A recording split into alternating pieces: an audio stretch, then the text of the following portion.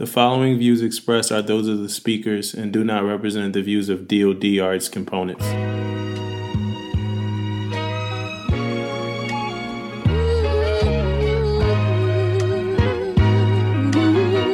Pay attention, because you are now listening to Permission to Speak Freely.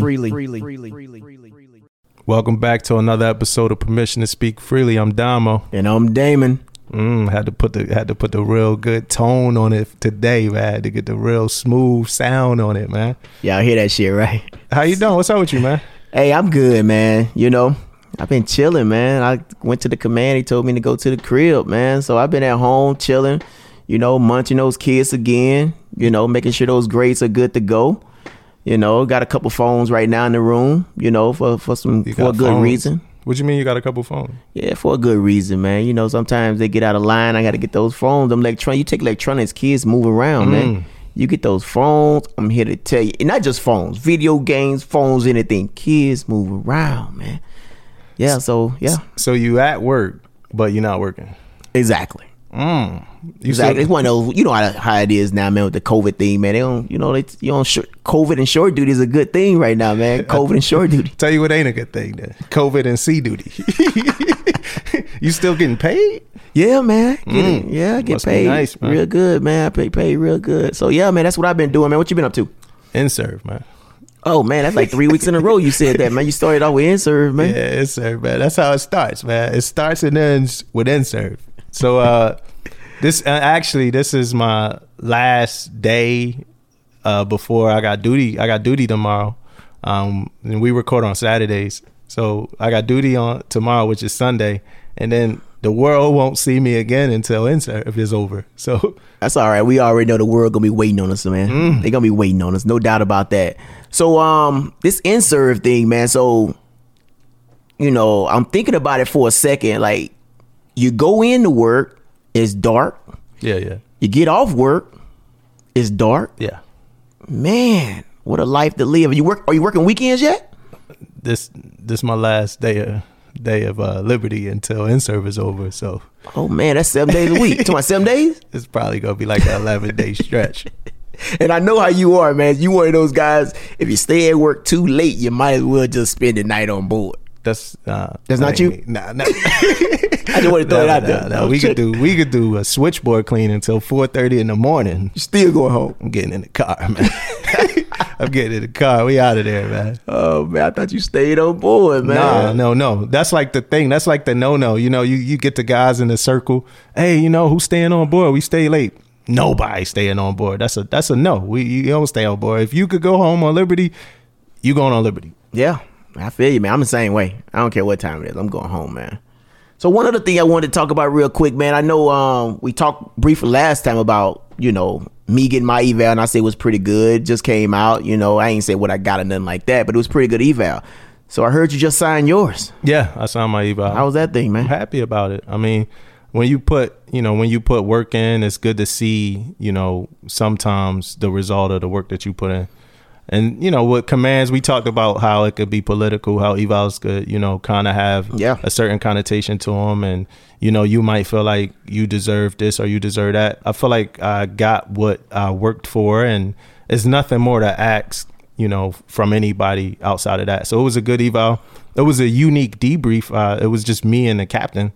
And that was just because of in-serve, and we got so much stuff going on. So it was just me and the captain, and he talked to me, and it was pretty cool. I was able to ask him a couple questions, got like a real intimate conversation out of the captain. So that was a cool thing. Yeah, because one thing about those evals, man, when you put that work in for those evals, and say you don't put that work in, you kind of know where you are. You know where you are in the when it comes to the pecking order, right? But let me tell you this, man. When you put that work in, you don't get what you reserve.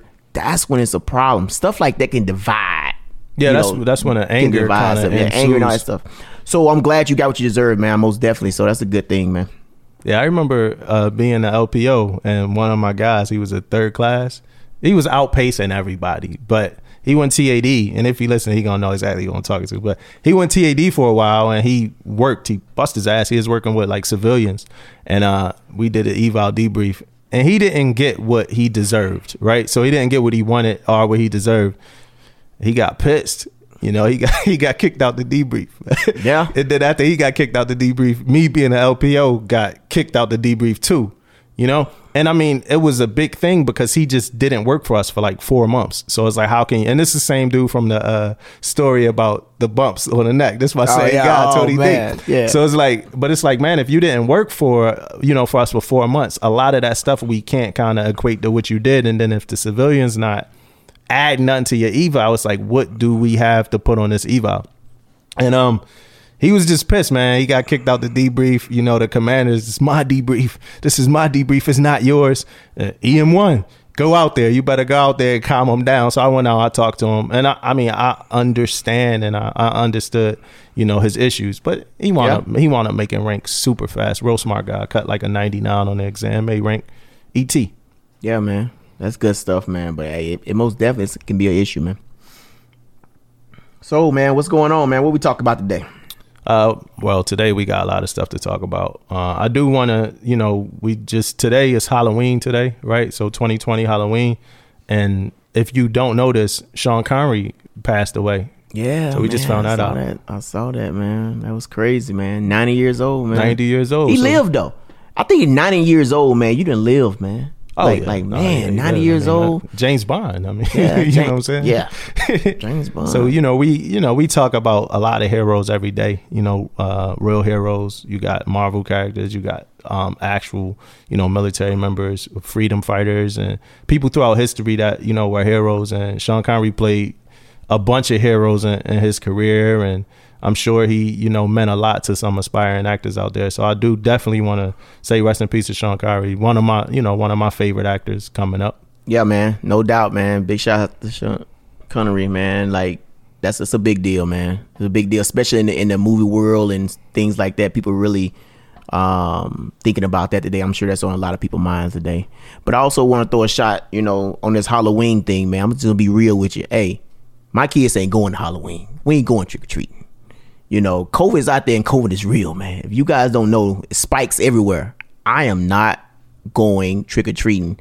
No one is coming to my door and think they're going to get candy from me. It's not happening. Not today. So as you can see right here on my table, I got my kids already got their candy right now. That's what they're going to have.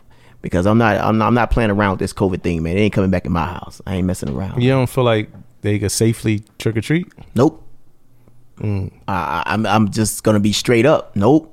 It's man, it is real out there, and I know we take stuff for granted, but I'm telling you, this COVID thing is real and it's spreading quickly. It's crazy because I feel like Halloween is like COVID safe already. How? Explain. They wearing masks, right? That's the first point, right? So they got masks on already. Some of them, I guess. You know, some of got them, paint on them. Yeah, no, I mean, you're not going to wear paint. It's because of COVID. like you're going to wear a mask, right? So then some of them wear gloves. And then I was explaining this to my wife earlier. The candy is in the factory. You know what I'm saying? It's probably made by some machine. Somebody who got COVID. Probably made by a machine. If it's a person touching that candy in the factory, they probably got gloves on, right? So then that candy gets wrapped in the bag. Most likely it's fun size candy. So then that fun size candy get wrapped in another bag. And then that stuff get packaged into probably a bigger box. And then it get handled and taken to a supermarket, right? Mm-hmm. All right, let's skip some of the steps, right? Let's get to the house. So if I got a house and I want to give out candy to kids. Hold on, can I stop you 1 second? Is this your favorite holiday? Yes. So, okay. That's why we going all in. You know, you just explain this step by step to me. Now, go ahead, man. I figured it out, man. I mapped it out, right? So I got the house, you know what I'm saying, and I want to give out candy to kids. It's a couple routes I could take, right? I could sit outside. First off, I could sit outside and watch the kids come to my house and maintain social distance. Like, so a lot of people don't think that'll work, right? Here's how that works. You just tell kids, hey, you stay 6 feet away, right? Right? Or I could lay little buckets of candy in 6 foot intervals outside of my house and just have the kids come, grab, and go. Easy. COVID free Halloween. Yeah, sounds real easy till you start dealing with these kids. Like you gonna have if you sit those buckets out there 6 feet apart, one kid gonna come through there and have 4 or 5 buckets. No, I don't think so. Yeah, they have like 4 or 5 buckets, man. Or taking big ass hands full. You gonna be out there for like 10 minutes and think you're gonna be out there for hours chilling. Yeah, you bet there about 10 minutes. Yeah, to be honest, I fear children like under 10. I have a fear of them, you know, like I was walking my dog the other day and they like him, a little cute dog. So I told my wife before, I'm like, because it's COVID, she don't want the kids touching the dog. So I'm like, hey, babe, it's easy. Just tell the kids that because of COVID, they can't touch the dog. So, I'm walking the dog. I'm thinking it's going to be easy. Like 6 kids run up, like what, like really real, like danger in their eyes. You know what I'm saying? Like all I see is like anger, hands out, and they just want to touch my dog, right? Yeah. They like, oh, you got a dog. And they had a dog too. And my heart melted, man. So they all put hands on my dog. I went home, man. I patted him down, I did everything I had to do, but I couldn't fight the kids that wanted to touch the dog, man. Nah. You gotta let them rub the dog, man. That's all you could do, man. But yeah, man, luckily for me, I say this. My kids is all for not going trick-or-treating. Man, they all about this COVID. This ain't me. I know, How you know that, man? Because I asked them. Yeah, but how you know they told you the truth? Well, it don't matter. As long as they say no, they don't want to go. Hey, I don't even care, man. Yeah, you never know. Say no. Hey, when they say no, hey, that's my kids right there, man. I like it. Yeah, you never know if they told you the truth, man. I think they told me the truth. I don't think they got a problem with telling me what they want to do. They don't want to do. They always tell you the truth. Your kids always tell you the truth. I don't know about all that, but they try. Yeah, they don't want free candy from people all around the neighborhood. That's like shit. I want free candy right now. Hey, that's why we bought them some, man. Looking out for them, man. Oh, y'all did y'all own Halloween? I don't want them to be sad, man. I got them some extra stuff too, as you guys can see on the table, man. They got what you got? What you got here, man? I got all kind of little knickknacks for them, man. They're going to be very happy with this candy, man. Butterfinger. It's like, I'm going to eat one of these right now. Yeah, go ahead, man. Do your thing, man. So today we got a lot of stuff that we need to talk about, right? Some lighter stuff, a little bit heavier stuff. One of the first things is pretty cool, right? About Stay 21 program. Yeah, man. So Stay 21, right? So we pretty much got our first actual seaman to admiral, right? A guy that came in, went to boot camp in San Diego. He was a QM1 Navy SEAL, and he actually went in the program, right? Matthew Burns, Admiral Matthew Burns, congratulations. Matthew Burns, right? So he was a SEAL, and I think another one of those good things about the Stay 21 program is that they can stay in their community, right? So he been around the Navy SEAL community, stay in that community, but being one of the first though, I think that's a big thing when people thinking about, oh, when I do this program, have anybody else actually made admiral? So yeah, now it actually happened. You know what I mean? It happened, man. This guy been in the Navy 32 years, man. It's an admiral, man, rear admiral. It's a big deal. So, but the program itself, though, for people out there, man, I think it's a great program. It's one of those programs that you can go from enlisted to commission, right? So back in the day, it was a lot of commission programs out there, right? So what happened was they started putting a lot of these programs together, right? You had programs out there like, the ECP was the enlisted commissioning program, aviation enlisted program, nuclear, civil engineer. So you had all these different programs out there that people can have. And now they put all those programs in one, and it's called Stay 21, right? Seaman to Admiral.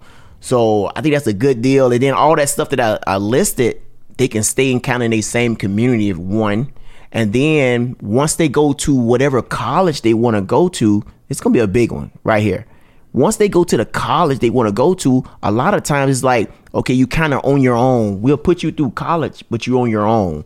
But that's not the case with Stay 21. In Stay 21, you still get paid at whatever pay grade you are. So if you're E5 or you're E6, until you graduate college, you get paid for that program. Man, that is huge right now. So all your young sailors out there that want to go towards a commissioning program, man, I think Stay 21 is the way to go, because you are getting paid and you going to school every day for 3-4 years, however much it is. I think it got a cap on of $10,000 per year. So yeah, man, that's a big deal, man. Stay 21 program. Did you ever try to do any commissioning program? Yeah? I did, man. I tried to do the warrant. I tried to go warrant before. Didn't work out for me. And in a way, I would have been happy if I would have got picked up, because I put in for it. but then I feel like it wasn't for me, right? As a warrant, yes, I can do some stuff and I still can talk, but I think me being enlisted, actually can be heard a little bit more when it comes to talking to junior sailors, right? Warrants kind of like, they kind of in their own world, they kind of in between or whatever, but I feel like being enlisted, I still can talk to young sailors and being in as long as I've been in, I can kind of communicate with them guys a little bit more. You submitted a package for warrant? Or? I did submit I actually submitted a package time I got to my command, and it kind of got, man, the way we did it on the and when I first got to the command, I think it kind of maybe got lost in translation because I wasn't the one that sent it off, right? So I really don't know what happened with that program. Yeah. You know what I mean? I kind of don't know. Not saying anybody did anything crazy, but I just don't know what happened. I just know my name went on the list. So you had to do the interview appraisal? Oh man, I killed those interviews, man. Had good interviews. I didn't kill mine. Yeah, I liked it. I tell you one other thing too, man. People was putting me in the right position. I was talking to the right people. Yeah. So let me tell you what I did, right? For some of you guys that are putting out for these programs and stuff like this. So I went on fleet temps at the time. When I went on fleet temps, and I looked up. I'm an engineer, so I looked up every CW05 that was in engineering, and I emailed them. Right, to look at my package, and it was at the time it was 5 of them total. Yeah, right. So it was 5 engineers. So I sent them off, and every one of them sent me an email back about my package. Every one of them. So big shots out to those guys. And also on top of that, 2 of them gave me an interview. Yeah, right. Who does that, man? You reach out to these guys, gave me phone interviews, over the phone, talked to me, and then sent it to me. Right? How about that? And sent it back to me, man. So big shouts out to those guys, man. That's what I call taking care of sailors, man. That was something I look back in my career and I think about how I reach back to sailors and talking to them, you know. So that was a big deal, man. So big shouts out to those guys. Yeah, I went for LDO as a first class, and I thought I was killing these interviews, man. Like just nailing them. Going visiting different, LDOs, doing some really good interviews. I felt like a civilian actually, because some of these I put my civilian clothes on for. But then when it came down to doing the one at the command that I was at, I was stationed at the Naval Academy, and I had to do it with my commander and his deputy. And when we did it, and I was doing well at this command, tracking real good, had a real good rapport with the commander.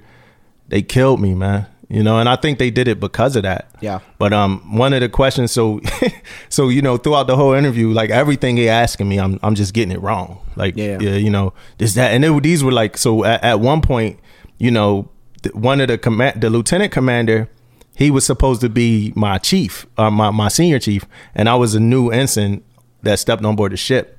So he grabbed a cell phone and he was like, yeah, I'm with this new ensign right now. But, he not really going to do shit. I'm going to still keep running the show. So I'm about to just chill here. He do what he do. And then he turned around and looked at me. He's like, hey, Ensign McCullough, go to your stateroom, man. Play a video game or something. I got this. Right? I like that, man. So my commander, he's like, what you going to do? And that's like how they was like talking to me through this whole process. He's like, what you going to do? Your senior chief got the cell phone. What you going to do? And I'm like, I ain't seeing. Check it out. I'm missing. He ain't listening. I was like, hey, senior chief, look like, I'm missing McCullough. There's like, he's not listening to you, man. So then he grabbed the cell phone again. He like, man, I don't know what's up with this little essay here, man. Hey, I told you go to your stateroom, right? So, there's like, what you gonna do? So I froze up. I'm like, put him at attention. I'm gonna put him at attention. so he's like, he's not going no attention. What you gonna do? So, I couldn't answer the question. I was like, I don't know.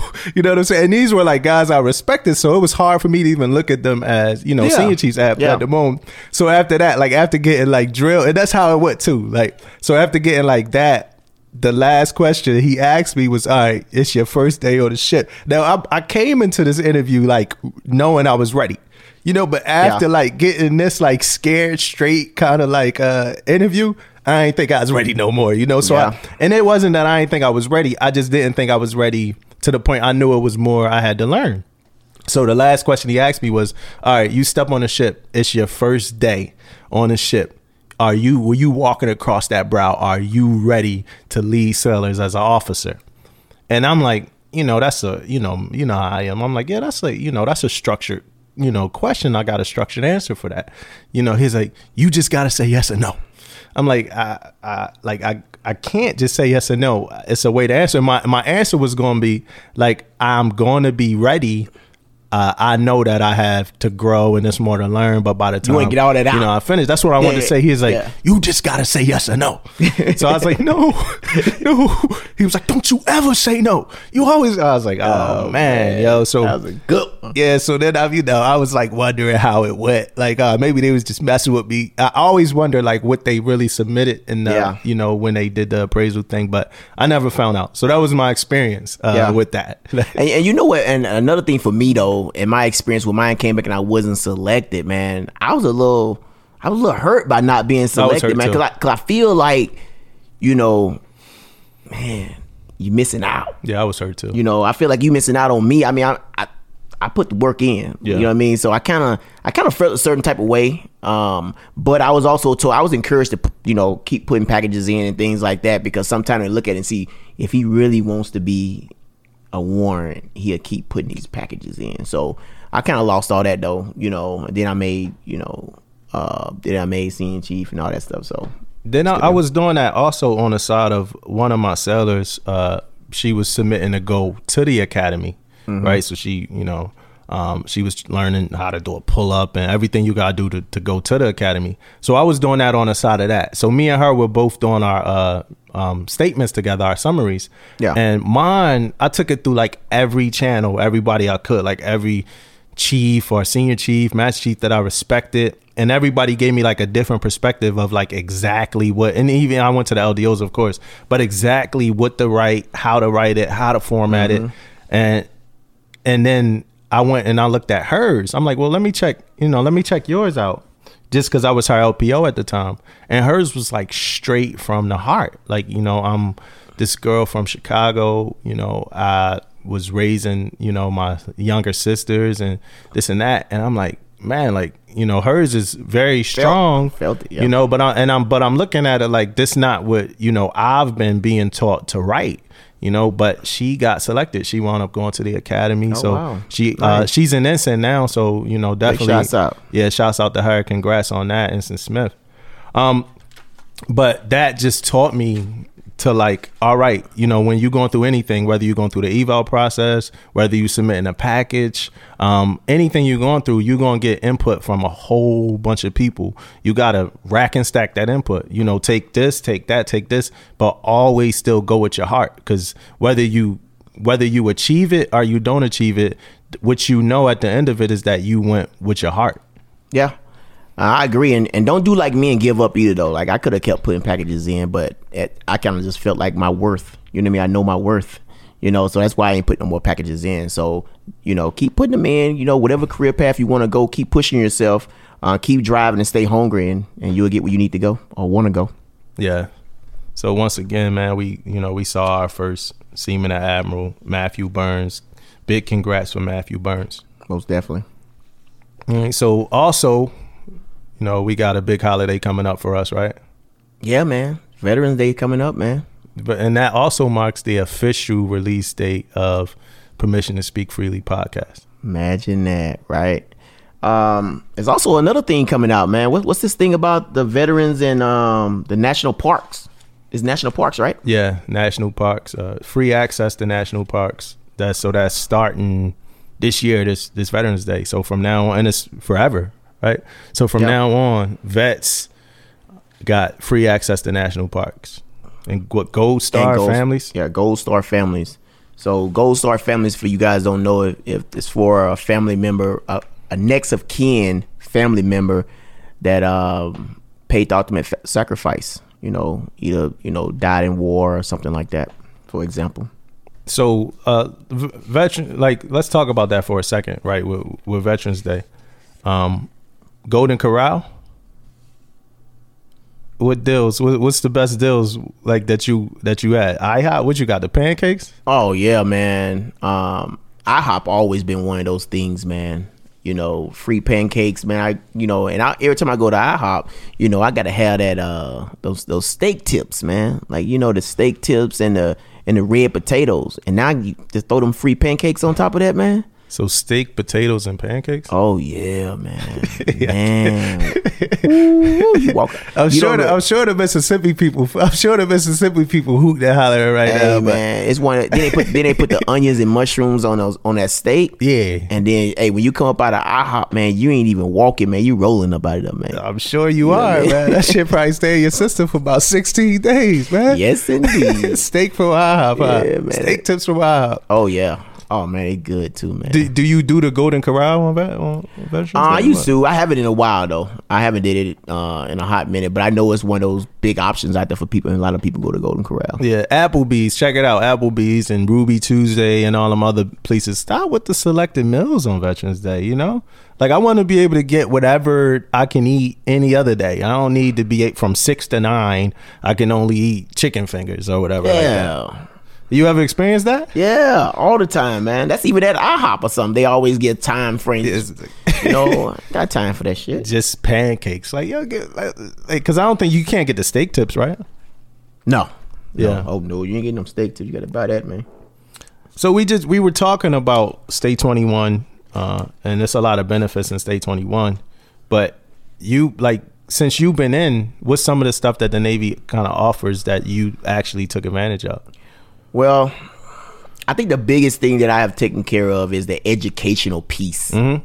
I use TA to the fullest, so I got a bachelor's degree, and from TA, and also I'm working on my master's, like right now, working on that, and also with the GI Bill, I kind of like gave my GI Bill to my wife, so now my wife got a master's degree right now, using some of my GI Bill. So the educational piece is what I really took advantage of, and I encourage everybody out there to take advantage of that, because a lot of times, like with me, when I first came in the Navy, one of the biggest reasons why I came in is like I didn't want to go to school for 4 years right after being right out of high school, right? So I took a little bit of time. I came in the Navy, took a little time, and then I figured out what I was doing and how I was doing it, and then the opportunities is out there. Hey, you go to shore duty, you got time on your hand, a little bit more time than you have on sea duty. Mm-hmm. Get your degree, man. Use that education piece. And the biggest thing, man, is free. Was it worth it?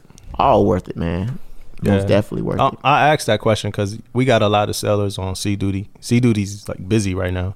So a lot of sailors, you know, the retention rates, just from my visibility, right? I have no facts here, but just based off my visibility, the retention rates aren't, you know, as high as like leaders probably would want to see them. And then when I talk about leaders, I'm talking about us, chiefs, chiefs, officers. I'm not talking about like the highest people in naval leadership at this point. But a lot of people not staying in to make it to shore duty, man. Yeah, man. I totally agree with you, man. Like, and it's coming from my last command. It's the first time at my last command that so many young sailors got out the Navy. Like, I'm used to people like, yeah, I'm gonna re-enlist and go to shore duty, and then I figure it all out once I go to shore duty, you know, if it's good or bad or whatever the case may be. Man, sailors are getting out real quick right now at a rapid pace, man, and I think mostly because of the schedule. Yeah, you know, the schedule is tough right now for sea duty. I tell any sailor right now, it is not the same as it was when I came in for sea duty. And I'm gonna be honest with you, I don't even know if I would stay in right now the way sea duty is right now. Man, sea duty is rough. Yeah, but on the back end though, that's what we talk about, right? On the back end, you got shore duty. Yeah. Right? A lot of people learn so much about themselves on shore duty. Yeah. You know, and you know, you get, when you on sea duty, your chief, your LPO, somebody try to sell you shore duty or just kind of talk about shore duty and like all the benefits of it. And that happened to me. I felt like when I was on sea duty, my chief was selling me shore duty. Yeah. And I bought into it. And then I went on shore duty and I took advantage of it. Yeah. I learned so much about myself. That's where I got my degree. I lost 90 pounds on shore duty. Wow. I met my wife. Wow. Like everything happened on shore duty. Like life-changing events right there on shore duty, man. Then I went back to sea duty and I gained 40. I gained 40 like right off the top. Like the weight just started adding up, man. Then I was in a mess. You know, one of the master chiefs, he was like, yo, dude, you know, you're going to gain weight. You're going to get fat. You know, he's like, the way you eating, man. And I mean, I picked up 40 fast, man. Yeah, man. Yeah, you got to watch it out there, man. That food, that shit heavy. That food heavy out there, man. Even if it ain't good, you got to eat it, man. Yeah, man. You got to survive out there, man. You got to do what you got to do, man. You can only bring so many snacks. You know what I mean? With you got to eat that food, man. So yeah, man, selling shore duty, right? I guess the thing about selling shore duty is the fact that kids got to get the shore duty. A lot of times these kids are now signing up for 3 years, right, or whatever the case. So you got to do 5 years of sea duty. So that's my rebuttal to that. People get selling them shore duty because they ready to go now, right? Yeah. So, but I will tell this, and I talk to them blue in the face, man. Shore duty, picking the right shore duties, going to the right place is very beneficial to your career. And I know when I talk to young sailors about going to shore duty and get that shore duty, the first thing they say, well, now I'm kind of stuck because now I'm maybe about at 10 years now. So I'm stuck. Now if I got out at 3 or 4, I still got time to go do this and go do that. So it's a decision you got to make, right? You go to shore duty, you're not that old yet. You're not, when I say old, I mean in Navy terms of being old anyway. So yeah, man, take advantage though. We talking about shore duty. People are taking advantage of it at sea duty, but it is hard. Yeah, but hard. That's paid college, So my college was paid for through the GI Bill and tuition assistance because of the school that I went to.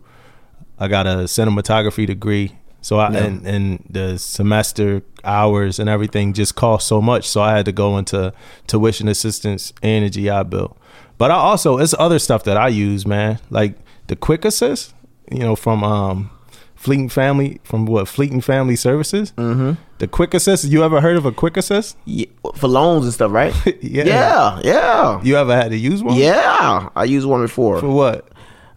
So again, this me when I was younger in the Navy. So I had that. You guys remember me talking about that little escort? Let me tell you. So before we get into this, David don't tell, the mistakes he made. You know what I'm saying? So he got some dirt, man. Every week I'm on here like just exposing all my mistakes, man. So hopefully we about to get one of them stories from David right now. You're probably not gonna get one of those stories right now, but I do got some stories to tell though. So, but the story about the Quick Assist is when I was younger, I had this nice little escort, man. I'm rolling down the blocks. I'm beating the blocks down. I had the 12s in the back and all that good stuff that you guys have heard before. And my motor went out in the car. So it was like $500, man. Yeah. And back then, I told you guys how them loans I had out. About the rims, about the paint job, about the all that stuff. So. Man, I had to go do one of those Quick Assist loans, man. And guess what? Like, I'm talking about within 30 minutes to an hour, they gave me $1,000, like, for free. Like, $1,000. Not even, way more than the $543, man. Like, they gave me $1,000. Yeah, because there's no interest, right? No interest, no nothing. Just pay it straight back, man. And then in some cases, it's not even a loan. In some cases, you can just get that whatever you're trying to pay or whatever. You can set it up straight through your, it'll come right out your paycheck and everything. Easy. Yeah, easy day. I used to get Quick Assist a lot. Like I would always get like another one. I remember I hit a cap with the Quick Assist. Like I went one day and they was like, hey, it's a grace period. Like you can't just man, you was going like that? yeah. They was like, you can't just keep coming back. Like, this is not your sole source of income. It's a grace period, man. Like, yeah, man. That's Philly, man. The last Philly trying to get you, man. They trying to get you. So the last time I got a Quick Assist, I went to get it. My normal move, you know what I'm saying? Hey, I got something coming up this weekend. I knocked the check off already this week, so it's time to hit the Quick Assist. So I go get the Quick Assist. And they tell me that they need to do like a financial kind of review and like a specialist. And I was like, yeah, this would be my last quick assist, man. Yeah, man. Yeah, they want what they call it, the budget. Yeah, the budget, the budget plan. And that budget plan, like I did the first time, they did it on me. Oh, you got it the first time? Man, they did that budget plan on me, and they had me down. I'm talking about this paperwork was thick. Yeah, it's a lot. I'm talking about they want to know what you eating, with groceries, and all that type of stuff, man. So yeah. Yeah, it was a little bit too invasive, so I chilled out. But it's also, the budget plan is also good, you know. And now that, you know, I'm financially responsible and I'm not getting quick assist anymore, I got my own budget plan, you know. So, but if it wasn't for going through Fleet and Family, kind of learning that kind of stuff, I probably wouldn't be where I am today as far as that's considered. Yeah. What about TSP? You do TSP? I do TSP. I actually give 10% the TSP, man, Nice. which is it's pretty good, man. And actually, I done went inside the TSP. That's another reason probably why I haven't went did the quick assist loan, because you can get a loan. That's your money. You can get a loan right out of that. And I've been doing that, man. I've been doing TSP 2020 probably since 2000 probably. Yeah, I pulled a hardship loan out of there some time ago. Yeah. And then I stopped. That was back in those days. But I pulled a hardship. I like coming straight out of boot camp. You know, I was, oh man, I'm gonna be, you know, financially responsible now, and I'm gonna go TSP. And I was contributing, and then I needed some money, so I pulled a hardship loan out of TSP. They took a little bit of taxes, but it was what it was. That's when I stopped the contributions for a while, because I realized if I got to pull a loan out, that mean I need the money. But my money wasn't really ever going into anything substantial, you know, at that young age. So I definitely really want to tell, you know, young people to kind of be responsible in what they're investing in and taking advantage of things like TSP. Because another thing about TSP is it used to be like really hard to like get your password or to be able to get access. They had to send it to your home of record. So like every time I needed to access TSP, it would go all the way back to Philly. And like I'm all the way in Virginia or somewhere like that, I would, you know, ask my mom, hey mom, did you get, you know, something in the mail? She never got that. She got everything else, opened everything else, mom. Opened everything else, but never got the TSP thing that I needed. So now when you go on TSP, it's super easy. You do it through email. It's very easy to access it. They show you how to move your funds around. Are you only in one fund? Oh, no. Okay. I'm not even in G. The G fund is pretty much you're gonna keep gaining, but it's a so small amount. Yeah, low but risk. I ain't in none of that, man. I don't even look at it, to tell you the truth. I probably haven't even looked at that TSP account. I just say, okay, I'm just let it ride. It's probably down right now with the COVID thing, but I don't even. It's probably went down right now, like this week, last week, but it's been going up. Yeah, that's good, man. I don't even pay attention to it too much. But yeah, so I know we keep saying TSP, but that's thrift saving plan for everybody out there. Thrift saving plan. But yeah, man, if you don't have TSP, and especially if you plan on staying in, or if you plan on getting out, man, it's a good deal for everybody. And man, sometimes you look at that account, you be like, man, that thing to jump. Get it. Just get it. Get TSP. Yeah. Like, that's no questions. Get TSP. Make contributions. If you already kind of have to have it because you're a new seller, make up those contributions. Is definitely worth it. What other programs have you taken advantage of? US Maps? Yeah. So, man, let me tell you about US Maps, man. So I had started US Maps back in like 2006, 2007 time frame. One of my chiefs said, hey, you know, get this US Map started up. So I started it up. Let me stop you right there. You drug it out. You ain't finished. Didn't finish. And then you lost your credits. Lost it. And then you had to restart. It had to restart those credits. Restart it all, man. The whole thing, right? But let me tell you this. So this goes back to think about this stuff, man. That's when you start getting certain places in the Navy, you start thinking about all this stuff. So we got this ladder thing out, right? It tells you exactly what you need to be successful in the Navy, kind of. And guess what's on there? US Maps. Yep. So we just came off this little deployment. So I said, man, you know what? Let me sign up for this US Maps right now, right? So me being a senior chief, I freaking put in for US Maps, and guess what? They ain't give me no credit hours. And I've been doing this job for a long time, and I got no credit hours. So I hit the guy up, emailed him, and I said, hey, you know, I'm a senior chief, damage control man, been doing this for a while, but you guys didn't give me no credits towards this certificate. Guy hit me back, man, no problem, senior. I don't know what happened. It's 3,000 hours. This guy gave me 2,000 hours, man. Dang. 2,000 hours of that 3,000. So guess what I did? I finished that while I was out there for those 6 months I was out there. So now I've got that certificate for firefighting, man. That's what it's for firefighting, man. So how many hours did you log a day? That's like so when you underway and you at sea, you can log up to 12 hours a day while you're at sea. So I don't know how many you could do it when you're on shore or when you're not at sea or not. But 8 hours. 8 hours a day. 8 hours a day, so 12 hours on 8 hours a day, maybe do like 1 or 2 weekend days. Yeah. Just to kind of encompass your duty day. Yeah. Oh, it's a good thing. I haven't. I'm still Working finishing my. Yeah, I'm still. Yeah. 13 years, man.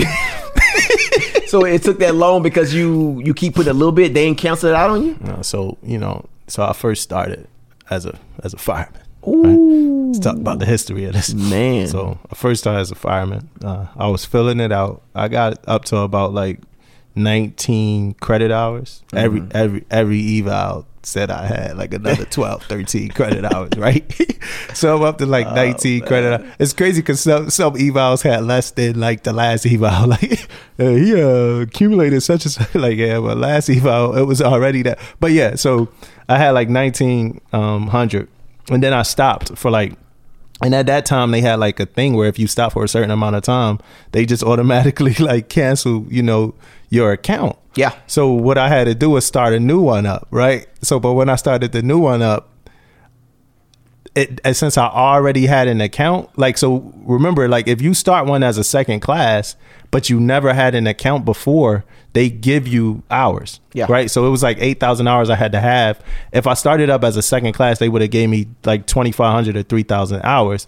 But since I already had an account and lost it, they was going to start me from 0 hours. Then I was mad, because I was like, I deserved my 3,000 hours. You know what I'm saying? No matter how irresponsible I was about it. So, So you took it personal. Yeah. But they gave you a shot though. I mean, you kind of, but you didn't care though. I was tight. Yeah. You know what I'm saying? So I was like, all right, well, US Maps ain't gonna be the thing that do it for me. So I gotta grind a different way. So I didn't finish it at that command. I went to shore duty, kind of didn't finish it there.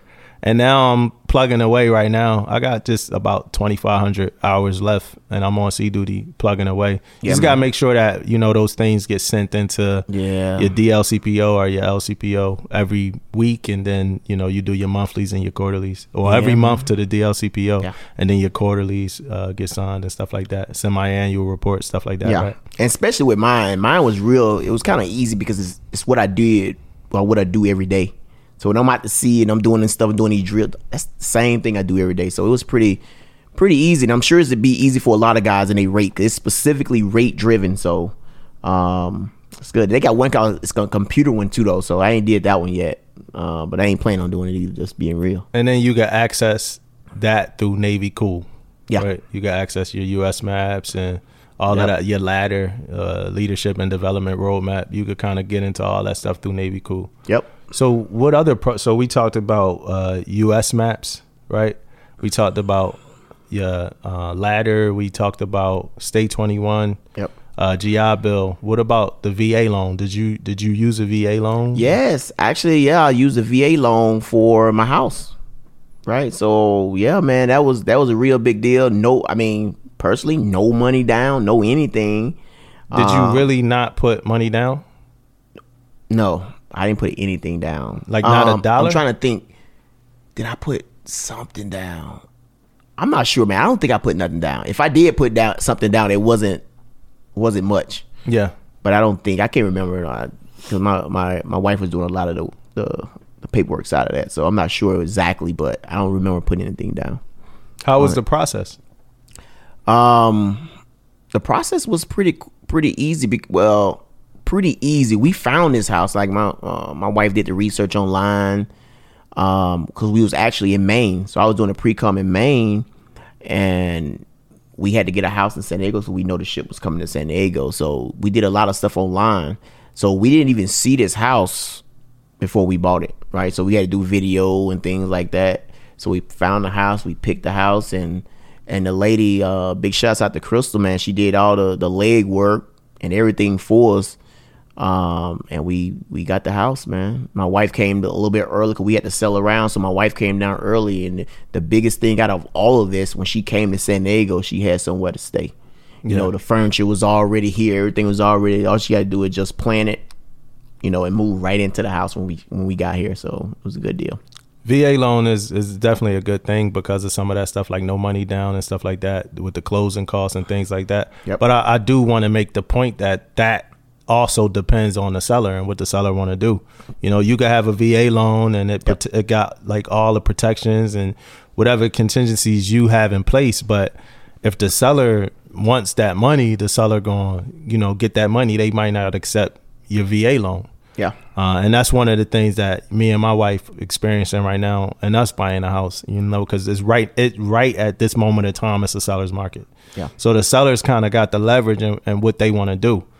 And the whole no money, my wife's like, you talk about putting like $20,000 down on a house. I'm like, no, baby, we got the VA loan. Like the VA loan means no money down. Like I'm not putting money down if I have a loan that say I don't have to put money down. Yeah. And that's something we known for a long time. So we was ready. Like when I get up of age and I get ready to get my house, I'm using the VA loan. Yeah, with no money down. I've been planning. I've been planning to not put money down. Most definitely, man. But what other kind of things, you know, anything else major programs that the military offers that you use yourself?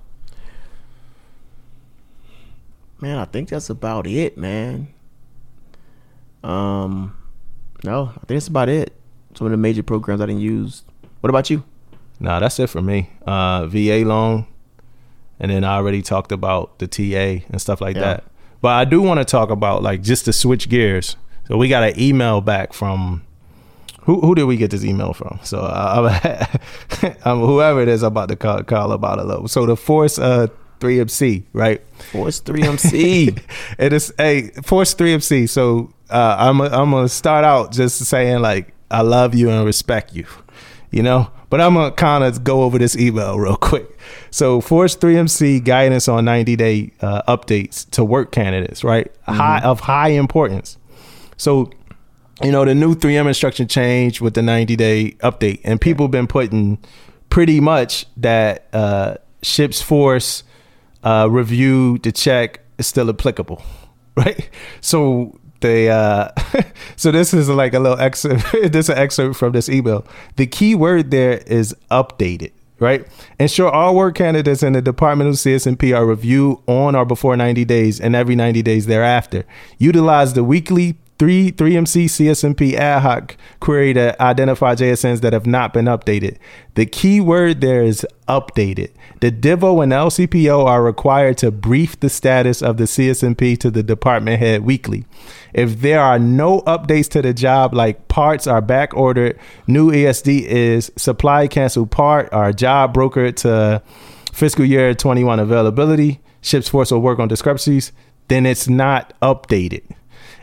If you define update in the dictionary, it states an act of bringing something or someone up to date or an updated version of something. The old way of updating a job, like Lieutenant Smith verified job, is valid 22 October 2020, does not in fact meet the different requirement. We will clarify the black and white with examples and remarks in a new TICOM 3M instruction that is in the works. We trying to get rid of bad habits like a job sitting in a CSMP to label a valve or paint a valve hand wheel with numerous updates that say Lieutenant Smith verified job is valid 20 January 2020, right? It's funny, but I bet there's something similar in your CSMP, right? So he going in like this all what he talking about, right? But like, what about it? So when I read this email, I was automatically triggered, right? And then R3MC, he sent us this email in the email chain, and one of the guys kind of responded with the same thing I was thinking. What about the jobs where the status actually didn't change, like a part that was back ordered? Yeah. right? I'm not bullshitting in my response if I'm saying that it's still applicable. It's nothing else to say. Yeah. Right? So force, this is a question. What do we do about the jobs that's just we've been waiting on a part and we're not getting it till next year? I got to review this job and update it every 90 days. What's the update if, hey, I'm still waiting until January 2022? Do I just say, hey, still waiting on January 2022? Or is the expectation to drive a better ESD or a better estimated data delivery? So that kind of got me right there, man. Yeah. So who did Force send it out to? Force 3MC. Who he sent that email the 3 to? MCs. So the 3 MCs could send it. Yeah. So the 3 MCs could send it to us. Yeah, man. So I'm assuming 3 MCs out there, man. You know, you guys got something different on this take, man. You know, please hit us up and let us know. But you know, I can see he getting some pushback from somewhere to send that email out for one. Well, you know, but I think he need to be more. When some people send emails out like this, they sometimes forget that they was on ships before. You know, it's easy to sit behind that desk on shore duty sometimes and shoot these emails out. You know what I mean, on what we doing and not doing. But long as it's black and white, it's black and white. I got that. I understand that. But if it's no change, the problem is it's no black and white. What's the black and white? That too. If I'm waiting on the part, what's my update? It's not an update. You're right. And then I know the change was, I think it went from 180 to 90 days, right? It was 180, 180 days, then went to 90 days. But that's a real question though. Yeah. If it's no update, what the hell are we supposed to write? What we supposed to do? So hey, y'all 3 MCs holler at us, man. You know, I'm trying to figure that out myself. That's kind of crazy, man. Yeah, so that's one thing I saw that pissed me off. I saw another post on the mentorship Facebook page. Some kid was talking about that the Chiefs mess get better food than the regular mess. Now I'm gonna tell you this, man. Especially with this, I've been on different ships, so and been in the mess on different ships. But I'm gonna tell you this right here, man. On small boys, it's the same freaking food. It's the same food that you got on the line. That's the same food that we get. And sometimes your food may be a little bit better than our food. Right. So I just want to put, especially when I don't know, the last ship I was on, when it came to the salad bar, come on, man. They was killing it out there on the salad bar. We couldn't even get a salad. Yeah. Why is it the same food? Simple mathematics, right? We do unreps. We receive food at the same time, and it come in those same boxes. Yep. Now, I'm going to tell you on a different ship I was on. Now, I was on the Nimitz, right? It was a carrier, right? Food was a little bit different in the chief mess, right? Was it different food or was it prepared different because you had a... Well, I take that back. It wasn't different food, but we had, like, say, for example, in the chief mess, we always had... Actually, I take that back. In the mess line for E6 Blows the same way, too. We had this fast... They call it for like fast food or whatever you eat. You always got your chicken strips. You always got your wings and things like that in there all the time. But if you wanted something, you can go ahead and talk to the CS1 or the chief CS. But they got their own separate thing though. So normally, like on the ship, on a small boy, you got the chief and you got all your CS1s and things like that. On a carrier, we kind of got our own CSs for the chief mess. Mm-hmm. So we got a CSC. He kind of running. He got his own people. They only work in the chief mess. So sometimes we can go in there like, hey man, can you go back there and get me a burger? Burger may not be on the line, but they'll throw one on the grill for you real quick. You know what I mean? Things like that. But that's the only difference I've seen from coming from a carrier and coming from there, because they had their own mess. So it was a little bit different. But you are right though. When it comes to the food standpoint, it's the same food. We don't get nothing like, we don't get like freaking a different type of steak than you got. Blue Mountain box. You know what I mean? We don't get a different type of burger than you got. We don't get same thing. It's that Blue Mountain box, that white box with the blue words. Most of the meat come in that. With Otis Spunkmeyer, it's the same. It's the same thing. Same thing. Now, and I did when I was at FSA. Another revealing story about me. You know what I'm saying? You feeling? Wait, man. So when I was at FSA, they was eating pork and beans on the mess decks, right?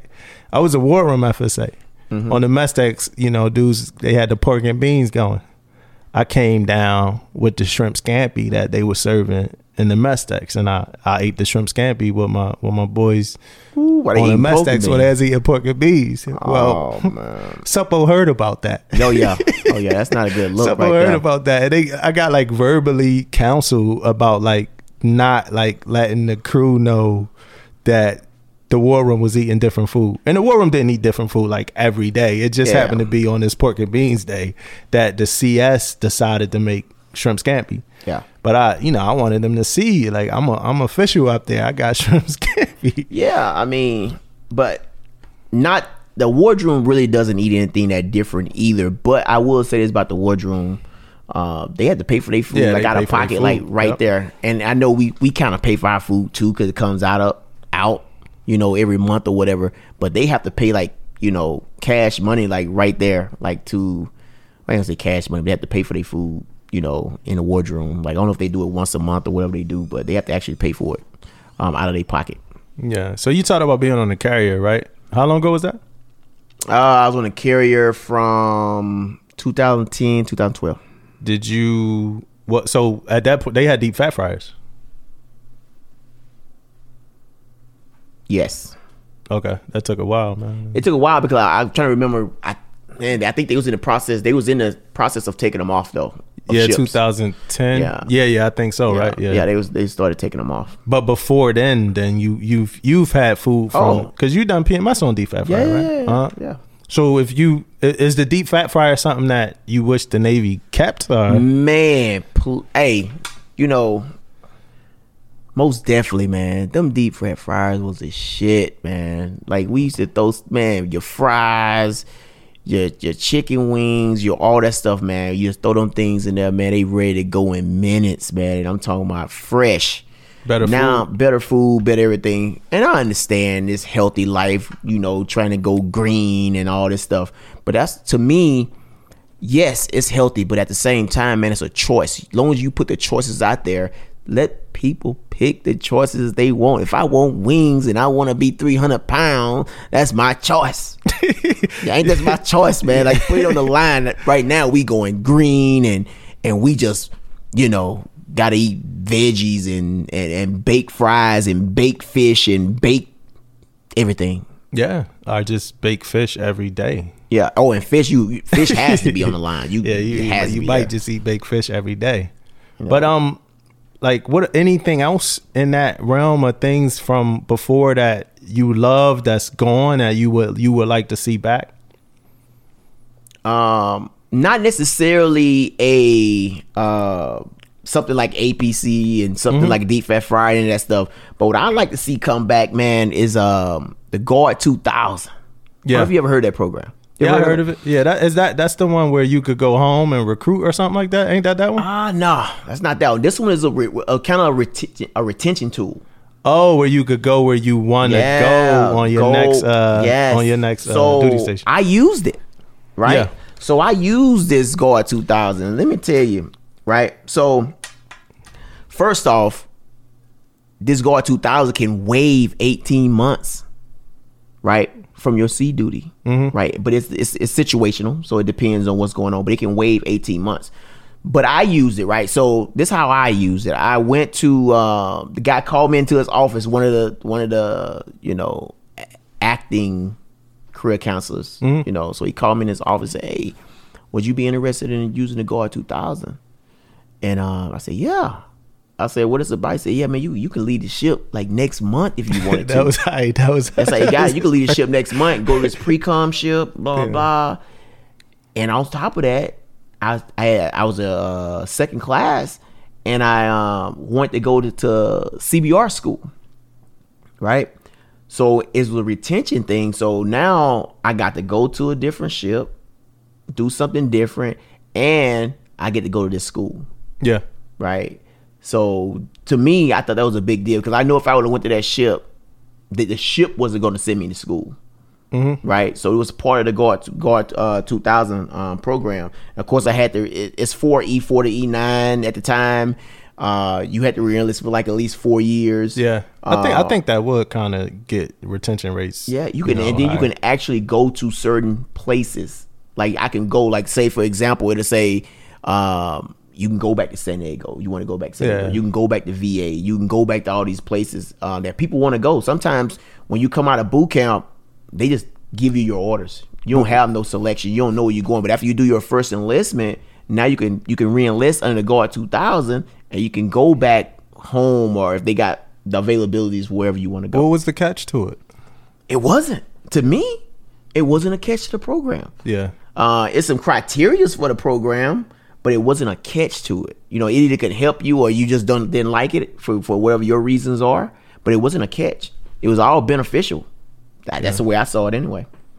But they got rid of that program. I'm sure they got rid of it because of the fact of it was a retention tool. Yeah. Right. So I'm assuming at the time we got a certain number of people in the Navy, and I'm sure it's okay. We'll get rid of this program. And that's my opinion. I'm assuming that's what happened. But if anybody else knows more information about the Guard 2000 program and want to hit us up, let us know. Yeah. I think for me, it's the deep fat fryers, man. That's my biggest thing that I wish came back. Yeah. Let's get fries the way fries supposed to be made, man.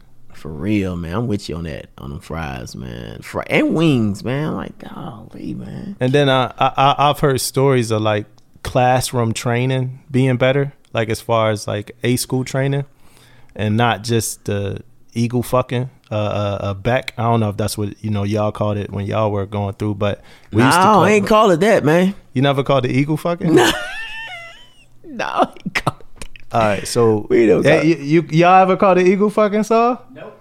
All right, so eagle fucking, right? This is what it was, right? So you go to school, and on top of the class that you're going in, this Beck, right? Basic Engineering Common Core.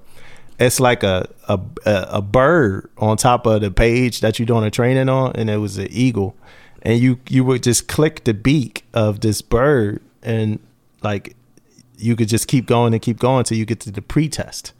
So you didn't really learn anything. You just took enough pretest to be able to see all the questions, and then you good to go. Yeah. That was a big thing when they switched over from the classroom to doing it like that, and sailors coming to the fleet, and you can see the difference in hands-on and not hands-on. These guys don't know what the fuck is going on right now, man. You really gotta teach them. You gotta teach them a lot now. Like normally they come on the ship, they already know a little bit about 3M. They already know a little bit about the maintenance. They already know a little bit about the equipment. Now they just seen it on pictures. They never actually touched it, or nothing. So it's like different. Classroom training. Took notes. You had an instructor that probably was writing on the board. I only heard about that. My uncle, he's retired, so he would tell you he was a retired Master Chief ENCM. Yeah. But he would kind of tell me about that. And so I was talking to some sailors about the training that I went through. I went to ATT as well. So to be an EM, you go through Beck, and you go through your non-Charlie school, which is the electrician school with EMs and GSEs. And then you go through ATT. And when I go through ATT, I went with the combat people who, us snipes used to call them twidgets. I know you know all that, right? Yeah. But at ATT, did you go to ATT, so? No, I was strictly professor or instructor level. Okay, so when we went to ATT, so that means Saul got some actual training. But when we went to ATT, it was the same way. You could just take the pretest. But this how dated, it was. So I'm talking to the sailors, a couple sailors that have been in the Navy like 4 years. And I was like, hey, man, we used to go crazy because if you were the top grad, you get a Palm Pilot. And they was like, Chief, what's a Palm Pilot? They don't know what they get now? It was like an iPad. I was like a Palm Pilot. Like, yo, you know how crazy, like how much I wanted this Palm Pilot? Like, I really want to be able to scribe. Like whatever you do with it, like you probably playing solitaire or Tetris or whatever you do with it. Yeah. But I wanted this Palm Pilot like so bad, man. Like I don't know if anybody still has a Palm Pilot. So I showed them pictures. It's like that's like a BlackBerry or something cheap. That's old. It's like that's what we used to be able to win if we was the top grad, man. Yeah, man. I wonder if they get now. If they get anything. All right, don't get They mad. have iPads in boot camp, don't they? I don't know. They might. That's another good question, man. I don't know. I heard they had. I heard they had. You guys iPads got in boot camp. iPads in boot camp. Hit us up, man. I want to know. Yeah, I heard iPads they, in boot camp. Yeah, I don't know, but that's what I heard. So, what about some of the stuff that you are glad that you saw go? Like some of the stuff that we got rid of. I start off with mine.